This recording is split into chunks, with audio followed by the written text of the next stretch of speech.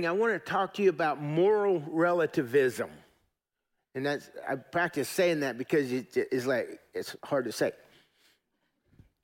But last week, you remember, we talked about the uncomfortable truth. And sometimes truth can make things uncomfortable for us. Has anybody ever told you something that you knew was true about you, but you were like, you didn't want to admit it, and it was like, you have to just figure out if that's really the right thing or not, and then it's the right thing, and then when you know the truth, you got to figure out what to do with it. It's one thing to know the truth, but it's another thing to look at that truth and to make a decision about the truth if you will adhere or follow the truth, or if you will ignore and contemplate it and hope that it just kind of goes away because it makes you uncomfortable. There's no such thing as a comfortable cross. When Jesus went to the cross, it was uncomfortable because he bore our sins on the cross. But the truth is that we could not be here today, and we certainly could not go to heaven if it was not for the sacrifice of our Lord and Savior, Jesus Christ. And for that, we are extremely grateful. Amen. So I want to talk to you this morning. There's a scripture that says that as a man thinks in his heart, so is he. In Proverbs chapter 23, the things that we think about and the things that we contemplate and the things that we let into our belief system is who we are. And I dare say that we all have a lot of opinions. There's about maybe 500 or 600 people here today. I think out of the 500 or 600 people that are here today, we might have like about 500 or 600 opinions about everything. And aren't you glad that there is the truth? I mean, it brings peace to me to know that I don't have to figure out what God says. I don't have to figure out what the truth really is because he makes it so clear to us. In 1 Timothy 4:1, it's a little bit of a challenging scripture. It says, now the Spirit speaketh expressly, talking about the Holy Spirit of God. The Spirit speaketh expressly that in latter times some shall depart from the faith. Some will depart. In order for some to depart from the faith, they had to be in the faith before they could depart from the faith. Y'all with me? But it says in latter times there's going to be deceiving spirits. There's going to be challenges inside of us, and the world is going to challenge our truth, and they're going to challenge the truth of God, and they're going to challenge the relevance of God. And if we're not careful, we will buy into, or we will allow the truth to be diluted. Did you know that if the truth is diluted, probably not the truth anymore? That's the reason we have so many different religions, because man wants to get into the truth business. Relativism. There's an airline pilot flying over the southeastern United States, and he called the local tower, and he said, we're passing over at 35,000 feet, give us a time check. The tower said, well, what airline are you? And the pilot replied, what difference does it make? I just want the time. The tower responded, oh, it makes a lot of difference. If you're Trans World Airline or Pan Am, it's 1,600 hours. If you're United or Delta, it's 4 o'clock. If you're Southwest Airlines, the little hand is on the 4 and the big hand's on the 12.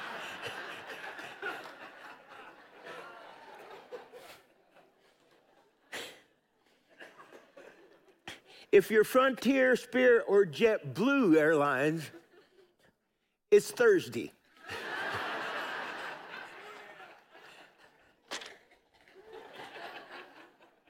Page 2. Relevance.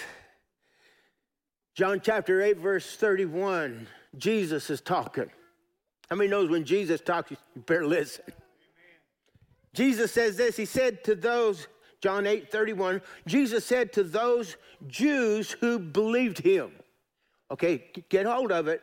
He's talking to the Jews that believed him.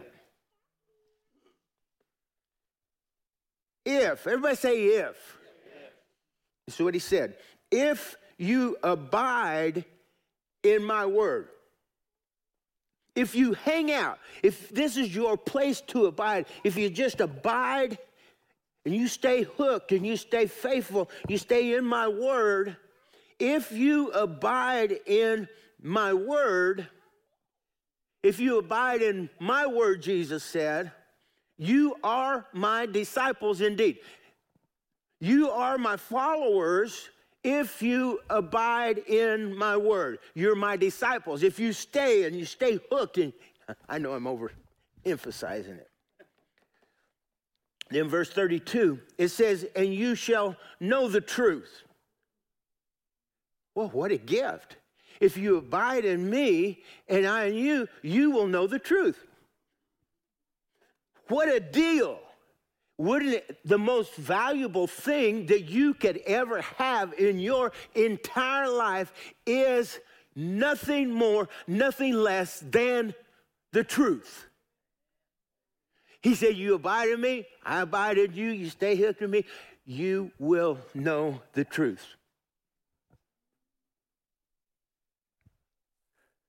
And the truth, so you'll know the truth, and the truth will make you free. Here's how they responded. The truth will make you free. They answered him, we are Abraham's descendants. This went right over their head. Everything Jesus said went over their head. They answered, we're Abraham's descendants and have never been in bondage to anyone. How can you say you will be made free? This is the believers. Don't forget who he's talking to. He's talking to the believers. Oh, I've been in church all my life. What are you talking about? Okay. Jesus answered them, most assuredly I say to you, whoever commits sin is a slave to sin. Whoever commits sin is a slave to sin. I'm not talking about your grandpa.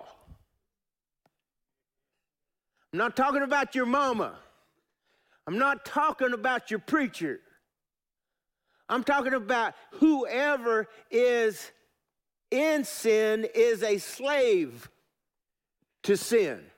And if you are a slave to sin, then you are in bondage and you need to be set free. Anybody know what sin feels like?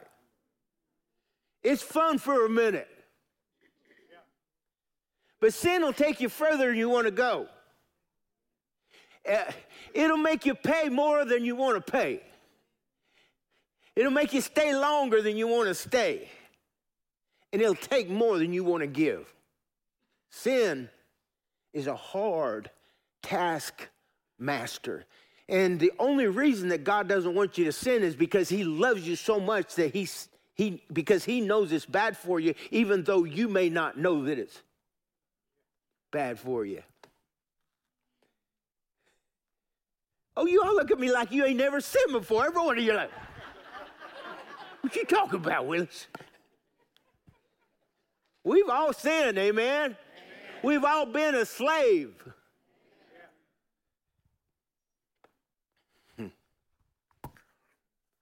Verse 35, and a slave does not abide in the house forever, but a son abides forever. He's saying if you choose sin, you can't stay in the house forever. But if you're a son, you're going to stay in the house forever and you're going to enjoy the inheritance of eternal life. Therefore, if the Son, Jesus, makes you free, you shall be free indeed. If the Son makes you free, you shall be free indeed. There's a lot of contention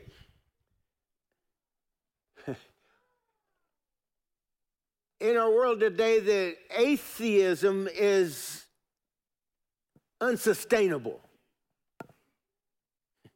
and realistically unbelievable. There's a journalist, Steve Turner, in his work entitled Creed, sums up the culture that we live in. This is the culture. This is our culture today. He said, we believe in Marx, Freud, and Darwin. We believe that everything is okay, as long as you don't hurt anyone to the best of your definition of hurt. And to the best of your knowledge, we believe in sex. You're like, did the preacher just say that word? Yeah. We believe in sex before, during, and after marriage. We believe in the therapy of sin. We believe that adultery is fun. We believe that sodomy is okay. We believe that taboos they're just taboos. We believe that everything's getting better despite the evidence to the contrary. We believe there's something in horoscopes, witches, UFOs, and in tea leaves. We believe that Jesus was a good man, just like Buddha, Muhammad, really like all of us. That he was a good moral teacher, although we believe that his good morals were bad. We believe that all religions are basically the same, at least the ones that we read about. They all believe in love and goodness. They only differ on matters of creation, sin, heaven, hell, God, and salvation. Minimal things. We believe that after death comes nothing, because you ask a dead person what happens and they say nothing. If death is not the end, if the dead have lied, then it's compulsory. Everyone goes to heaven except perhaps Hitler, Stalin, and Genghis Khan. We believe what's selected is average. And what's average is normal. And what's normal is good. We believe in total disarmament. We believe that there are direct links between warfare, guns, and bloodshed. Americans should turn all their guns into the government, and the Chinese will follow. We believe that man is essentially good. It's only his behavior that lets him down. Honestly, this is the fault of society. And society is the fault of conditions, and conditions, well, they're the fault of society. We believe that each man must find the truth that is, that's right for him. Reality will adapt accordingly. The universe will readjust, and we believe that there is no absolute truth except for the truth that there is no absolute truth. We believe in the rejection of creeds, doctrine, and creativity of individual thought. Does this sound like clarity or confusion? This is the world we live in. Our politics have bought into this. Our school systems have bought into us. The American way has bought into moral relativism, where everybody does what is right in their own eyes. And if it's right for them, who are we to say that it's not right? Who is God to say that it's not right? Because what happens is that we have this thing that is called a doctrine of beliefs, and for every society, for every group, there is a list of doctrines. And what doctrine is, it's a belief system that we adhere to as men and women, and whatever doctrinal truth we believe and perceive to be true, if it's true for us, who am I to say that you're wrong? And consequently, because we believe this, we say, who are you, God, to say that I'm wrong? And so we buy in to this same thing that Adam and Eve bought into in the garden. The day that you eat of this fruit, that you will become as God. In other words, you will be able to call the shots, and you will be able to figure out what is morally true and what is morally correct for you. And God will be up there not being God. He will be up there being, oh, okay, whatever you think, que sera. Moral absolutes. John 14:6. This is offensive to people. Jesus told them, he said, I am. Everybody say, I am. He said, I am the way. I am the truth. Think about that. I am the truth. I am the life. No man comes to the Father except through me. He's saying, except through the way. There's also a scripture that says there is a way that seems right unto a man, but the end thereof is the way of death. Have you ever messed up, and after you messed up, you thought, it just seemed like the right thing to do. It seemed right.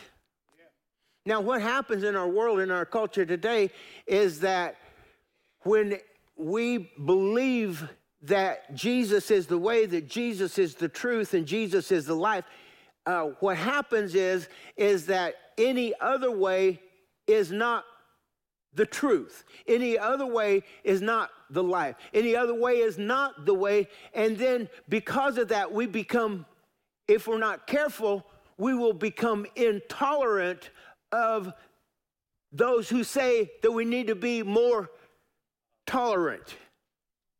So we can't become intolerant of people, but we must be intolerant of the evil and the seducing spirits that have come into our culture and into our society today. We must love people, but not be confused by the things that they would like to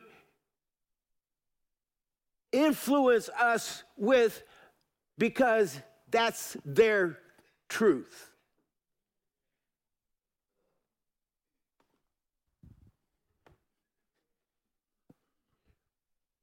Moral relativism and absolute truth. There's a problem with our society, and though it never quite gets to the headline, it's a slowly eroding foundation of our society. What is the hidden danger, the menace that is causing inestimable amounts of suffering and moral decay in our society? And it is even infiltrated into the church, because even in the church world, there's discussion and disagreement about who Jesus is and about the truth of the Word of God. Moral relativism is the prevailing philosophy of our day that teaches there is no absolute truth, that all philosophies, all religions, and all opinions are equally valid, and that there is no way to distinguish one as being morally superior to the others. It is also known by the name of tolerance. It's the philosophy that is taught in our schools and in our media. I completely believe that biblical truth is becoming increasingly intolerant to those who preach tolerance. Biblical truth is becoming increasingly intolerant to those who preach tolerance. In other words, what it really is selective tolerance.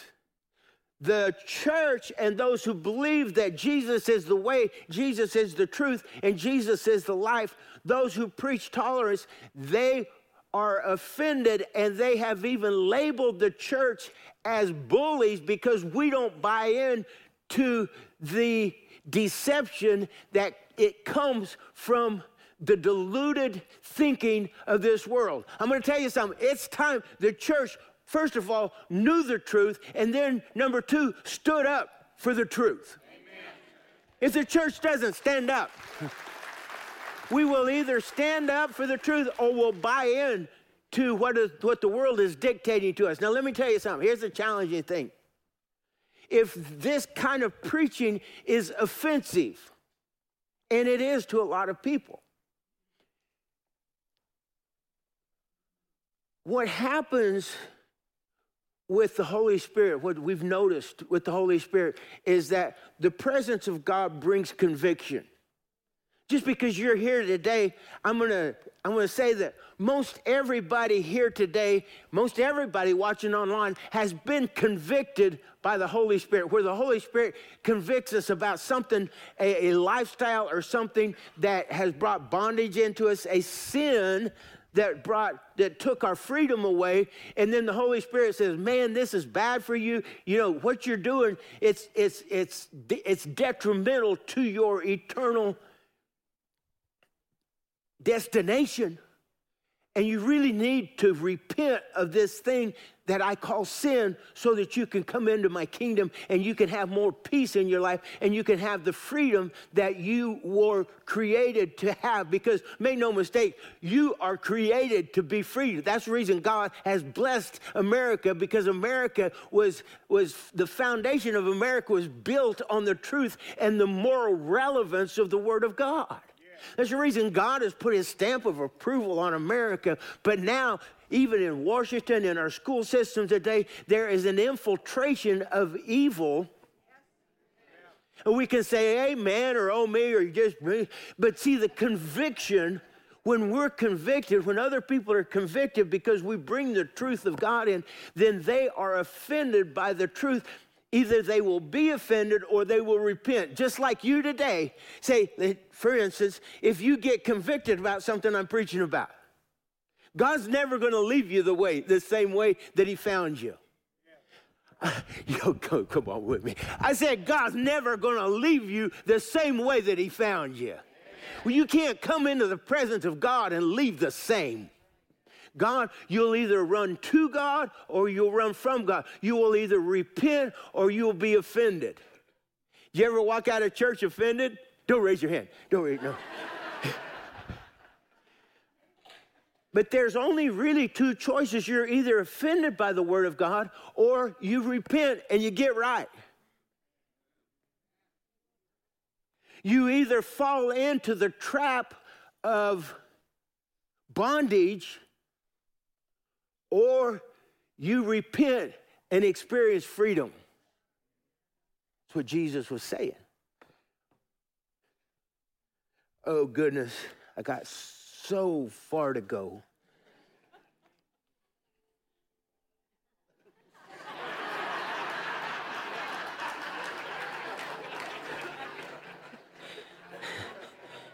Hey, hold it down out there. I'm trying to think here. Here's what tolerance says. Tolerance says there is nothing that is true everywhere, and everything is true somewhere.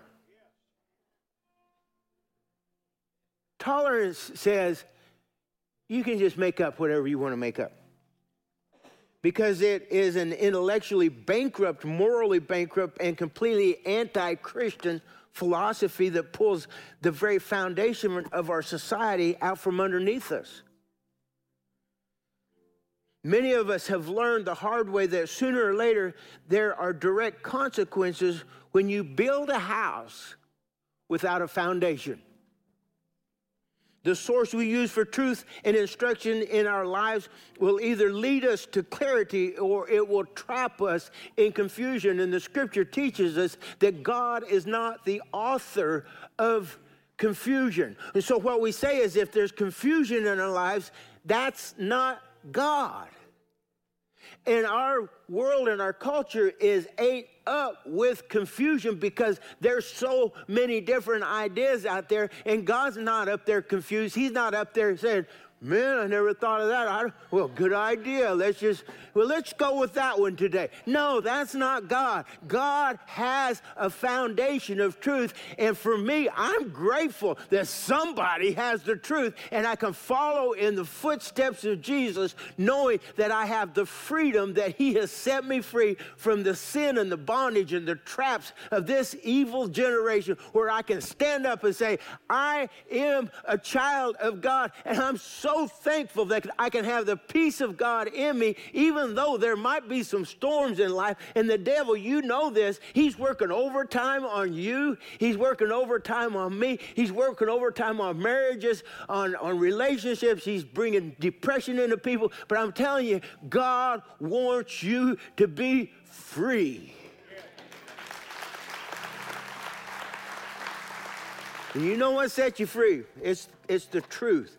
The truth will set you free. And if there is no absolute truth in spiritual matters, we are forced to accept contradictory truths in civil matters.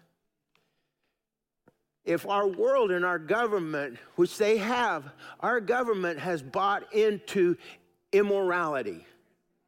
And many of these political parties, their platforms have embraced the things that God has called sin, and they have called evil good and good evil. And the reason they do that is because they want to get the votes of the people who don't understand the truth, and they buy into the relativism of our society, and there is no moral foundation. And so they just want the votes of people who are confused, and they want to go into more bondage, because sin brings bondage. And believe you me, our nation will fall back into bondage, and it will become a communist nation. But it's up to the church to understand what true freedom is and shed the light and the path so we can follow Jesus, because he is the way, he is the truth, he is the life, he is the way, the truth, the life, the way, the truth, the life. He is everything to us.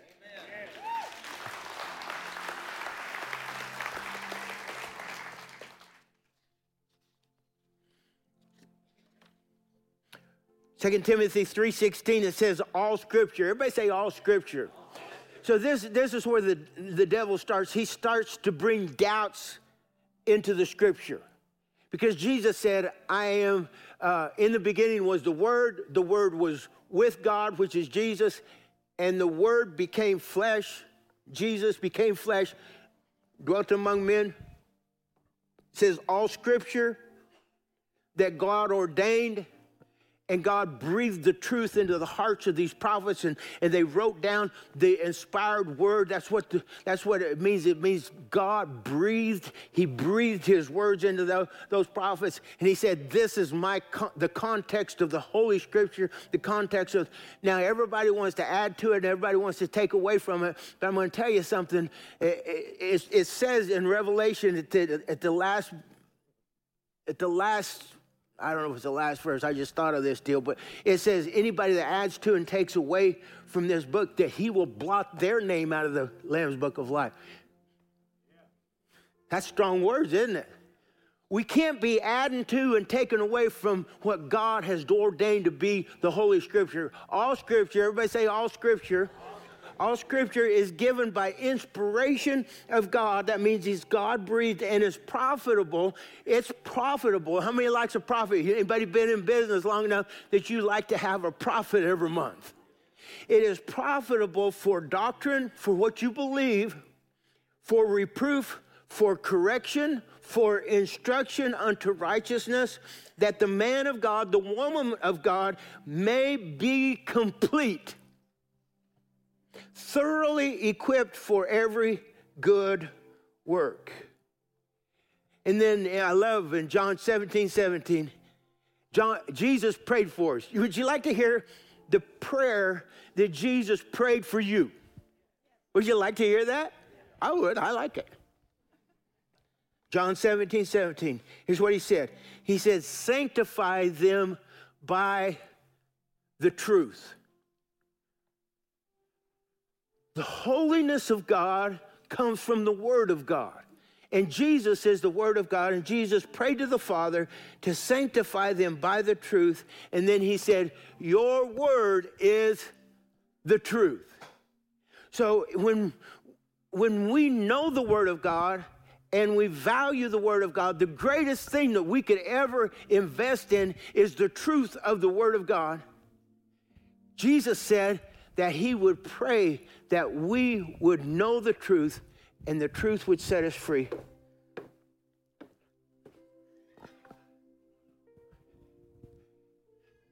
The Bible says this, and this has always been kind of a little bit of a challenge for me to wrap my head around.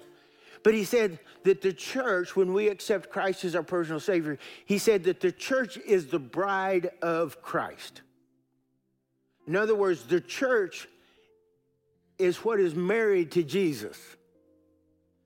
Now, that's hard for us guys to comprehend because we're like, I ain't no bride. Well, yeah, you are. If you belong to Jesus, you're the bride of Christ. When Dara and I first got married, I mean, I didn't get married till I was 33, and I mean, it was like, when I finally got married, I was just like ecstatic about it. I mean, I was just excited. Somebody loved me enough to marry me. You know what I mean? That's a real gift. But after we got married, then the reality of the responsibility, something kicked in right there. That I was responsible to her, to provide for her, to help her as a helpmate, but also that we were to become one flesh and that we would become a unit that would be a blessing to the kingdom of God. And Dara come from a different background. She didn't come from a church background, so it was a real challenge for her. I mean, I met her coming down to a rodeo here at the Houston Livestock Show, and I was living in Colorado. It's a long-distance relationship. In fact, I don't recommend anybody do this, but it was like the sixth time I saw her, she was walking down the aisle to be my wife. The sixth time. 35 years later, they said it never worked, but by the grace of God, we're still together. And it hasn't been easy, but it's sure been worth it. It's sure been worth it. There's been challenges along the way. But my point is that the excitement of being married was one thing, but the responsibility of being married was another thing. It's easy to accept Jesus as your personal Savior, but it's a whole new thing to accept responsibility for the relationship that we have with Jesus. You are God's only plan to reach this world that we live in. The church, you're the church. And you say, well, preacher, you're trying to put me on a guilt trip? Heavens no. Because oh man, I got to tell you. I'm a horse trainer. I can train horses. And I've seen guys that trained horses and jerked them around and whipped them and made them do things. And some cowboys, they think that they're horse trainers, but they just beat them horses into submission, make them think that I'm the boss. You know how long them horses last? Not very long. You can't trust him. But when you can instill in a horse to love what he's doing, he'll last a lifetime. That's what Jesus wants to do for you. He wants to instill in you a love that will last for a lifetime. He took the beating so you don't have to. Amen. Wouldn't that make you fall in love with somebody that he did so much for us when he went to the cross for us so that we could have peace in our lives. And then don't go to work for Jesus because the preacher's up here telling you you need to volunteer for Rodeo Bible Camp. See, I just kind of eased into that. Do it because you want to. Get it in your heart how much God loves you and how much God is for you. He's not against you. Your commitment to God is not just about walking down the aisle and saying a few words and then going off and doing your own thing. I'm sorry, that just doesn't work in God's kingdom. When you accept Christ as your personal Savior, you belong to him. And it's not about what you want any longer. It's about what God wants for you. However, I'll say this, that God put in you the things that he has gifted you with, and he's gifted you with the things that he's gifted you with for his purpose. And you will enjoy what you do well so much more when you do it for him than you have because you just did it for yourself out of your own greed. Anybody with me so far? Talking about the truth. I'm talking about not the world's relativism, whatever that is. But I'm talking about having peace and accepting that responsibility because that increases the peace inside of us. Amen? You're the bride of Christ. What that means is that he chose you and you chose him. And it's a great relationship. Thank you, Lord, for your love. Thanks for caring for us. Thank you for being our Savior. I thank you, Lord, that you are more than enough for every situation that we find ourselves in. Help us, Lord, to be faithful to you, faithful to your word, faithful to the truth. Lord, that we would not allow the truth to be diluted in our hearts or our minds in any way, shape, or form, that we would be followers of you and a part of your kingdom, that we would be your bride, and that you would be proud of us in your kingdom. I'd like for you to keep your heads bowed and your eyes closed for just a second. This morning, if you've never accepted Christ as your personal Savior, the truth is that we've all sinned. I mean, I get up here and preach, and make no mistake, I've sinned myself. And I'm not proud of it, and I don't like it, but we live in a fallen world, and I need to ask God to forgive me throughout the week. So accepting him as your personal Savior doesn't mean that you're perfect. What that means is that you've invited Christ to come into your life, and he's going to help you navigate through life and the things that bring bondage to you. He's going to help you gain freedom from those things that tear you down and separate you from him. So we've all sinned and we've all come short of the glory of God. But the Bible also says this, that if we would confess our sin, that he'd be faithful and just to forgive us and cleanse us from all unrighteousness. We must choose God. God has chosen you. God is not willing that anyone should perish, but that all should come to a place of repentance. For God so loved the world that whosoever believes in him should not perish, but have everlasting life. So the lot is left into each one of our hands. Will we accept him because he's already accepted us? So this morning, if you've never accepted him as your personal Savior, maybe if you have and you just haven't been living for him, simply by raising your hand, say, preacher, I need Jesus in my heart. I need to make him the Lord of my life. We want to put a Bible in your hand. Anybody, preacher, that's me. I need Jesus in my heart. I need to make him the Lord of my life. Slip your hand up high. Anybody? Yep, back in the back. Leave your hand up, please, until we get a Bible in it. Thank you. Anybody else? Preacher, that's me. Don't be ashamed. It's the greatest gift. It's the greatest gift you'll ever have in your life, the gift of eternal life. I can't give it to you, but Jesus can. Anybody else? Preacher, that's me. Anybody? Back in the back, if you raise your hand, would you look up at me? Would you mind coming up and let me pray with you? I'll wait on you if you'll come up and let me pray. I'd be honored to pray with you. Yeah, thank you, partner. I'm proud of you. Yeah, thank you. Beautiful. Beautiful. It's the greatest privilege known to mankind is to have a personal relationship. It's a personal relationship with Jesus. Amen. I'm so thankful for that. Look at you. Yeah, God's good to us. I'm so proud of you. Tell me your name again. Derek. Yeah, Derek. How are you? Hey, Addison, do you want to accept Jesus too? Okay. Well, let's do this. Is this your daughter? Yeah. Ah, beautiful. Beautiful. It's a great deal. I want to pray with y'all. Okay? Can I pray with you? Here's what the Bible says. It says, if we confess with our mouth the Lord Jesus and believe in our heart that God's raised him from the dead, that Jesus is alive, because he's the one that has power over death. And he brings relationships and heals relationships. The relationships that's died in our lives, he can resurrect those relationships. That's what he does. We have to participate. So I want to help you pray. So if you just repeat after me, I'm going to help you invite Jesus to come into your heart. Can we do that? Y'all help us pray. Just say, dear Lord Jesus.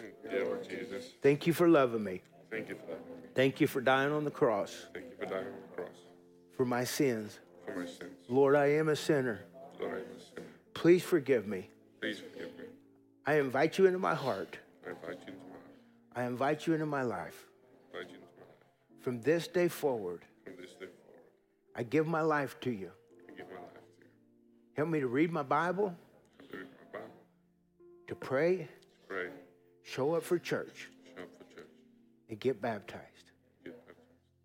I love you, Jesus. I love you, Jesus. Teach me to love you more. Teach me to love you. In Jesus' name I pray.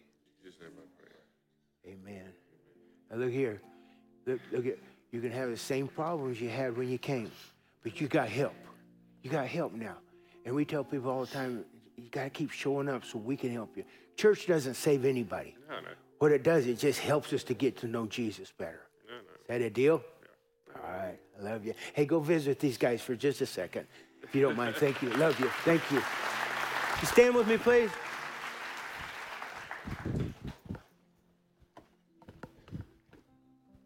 I don't think we could ever value the Word of God too much. You with me? I mean, the greatest gift is the Word of God. And too many times us preachers up here, we're going like, read your Bible, read your Bible, read your Bible. I can't instill that in anybody. But when we love the Word of God, what that means is that we love God, because God is the Word. And does anybody need to do a better job of loving the Word and loving God? I think we all do that. Let's all raise our hands, because I think we could all do better. Amen. I want to pray for you. Lord, help us, Lord, to value the Word, to value the truth. Lord, I pray that you'd help us, Lord, every day to get a little bit of the Word in us, Lord, because we understand that the mudslinging of the world can get on us, oh God. But your Word can cleanse us and purge us from all unrighteousness. I thank you, Lord, that your Word is living and powerful. Lord, we thank you that as we digest the Word, that power comes into us and that strength to overcome issues in our lives, and it gives us wisdom to know how to do life, how to do business, how to have relationships with our family, oh God, and with our neighbors, and that you give us that wisdom through your Word. And when we ask the questions, how does this apply to me, that you speak to us, Holy Spirit, that you said that you would teach us all things. And so we surrender and we submit to you, to your Word, and to everything that you stand for, dear Lord. And I pray, oh God, that you would convict us, Lord, where the moral relativism of this world has tried to infiltrate into our hearts. Holy Spirit, I pray that you would give us divine revelation, Lord, and help us to repent of the infiltration of this world, so that we could be completely true to the truth of your Word, and we would have a moral foundation that is unshakable. Thank you, Lord, for your people. We love you. In Jesus' name we pray. And everybody said, Amen. We love y'all. God bless you so much. Come back next week. Bring somebody with you.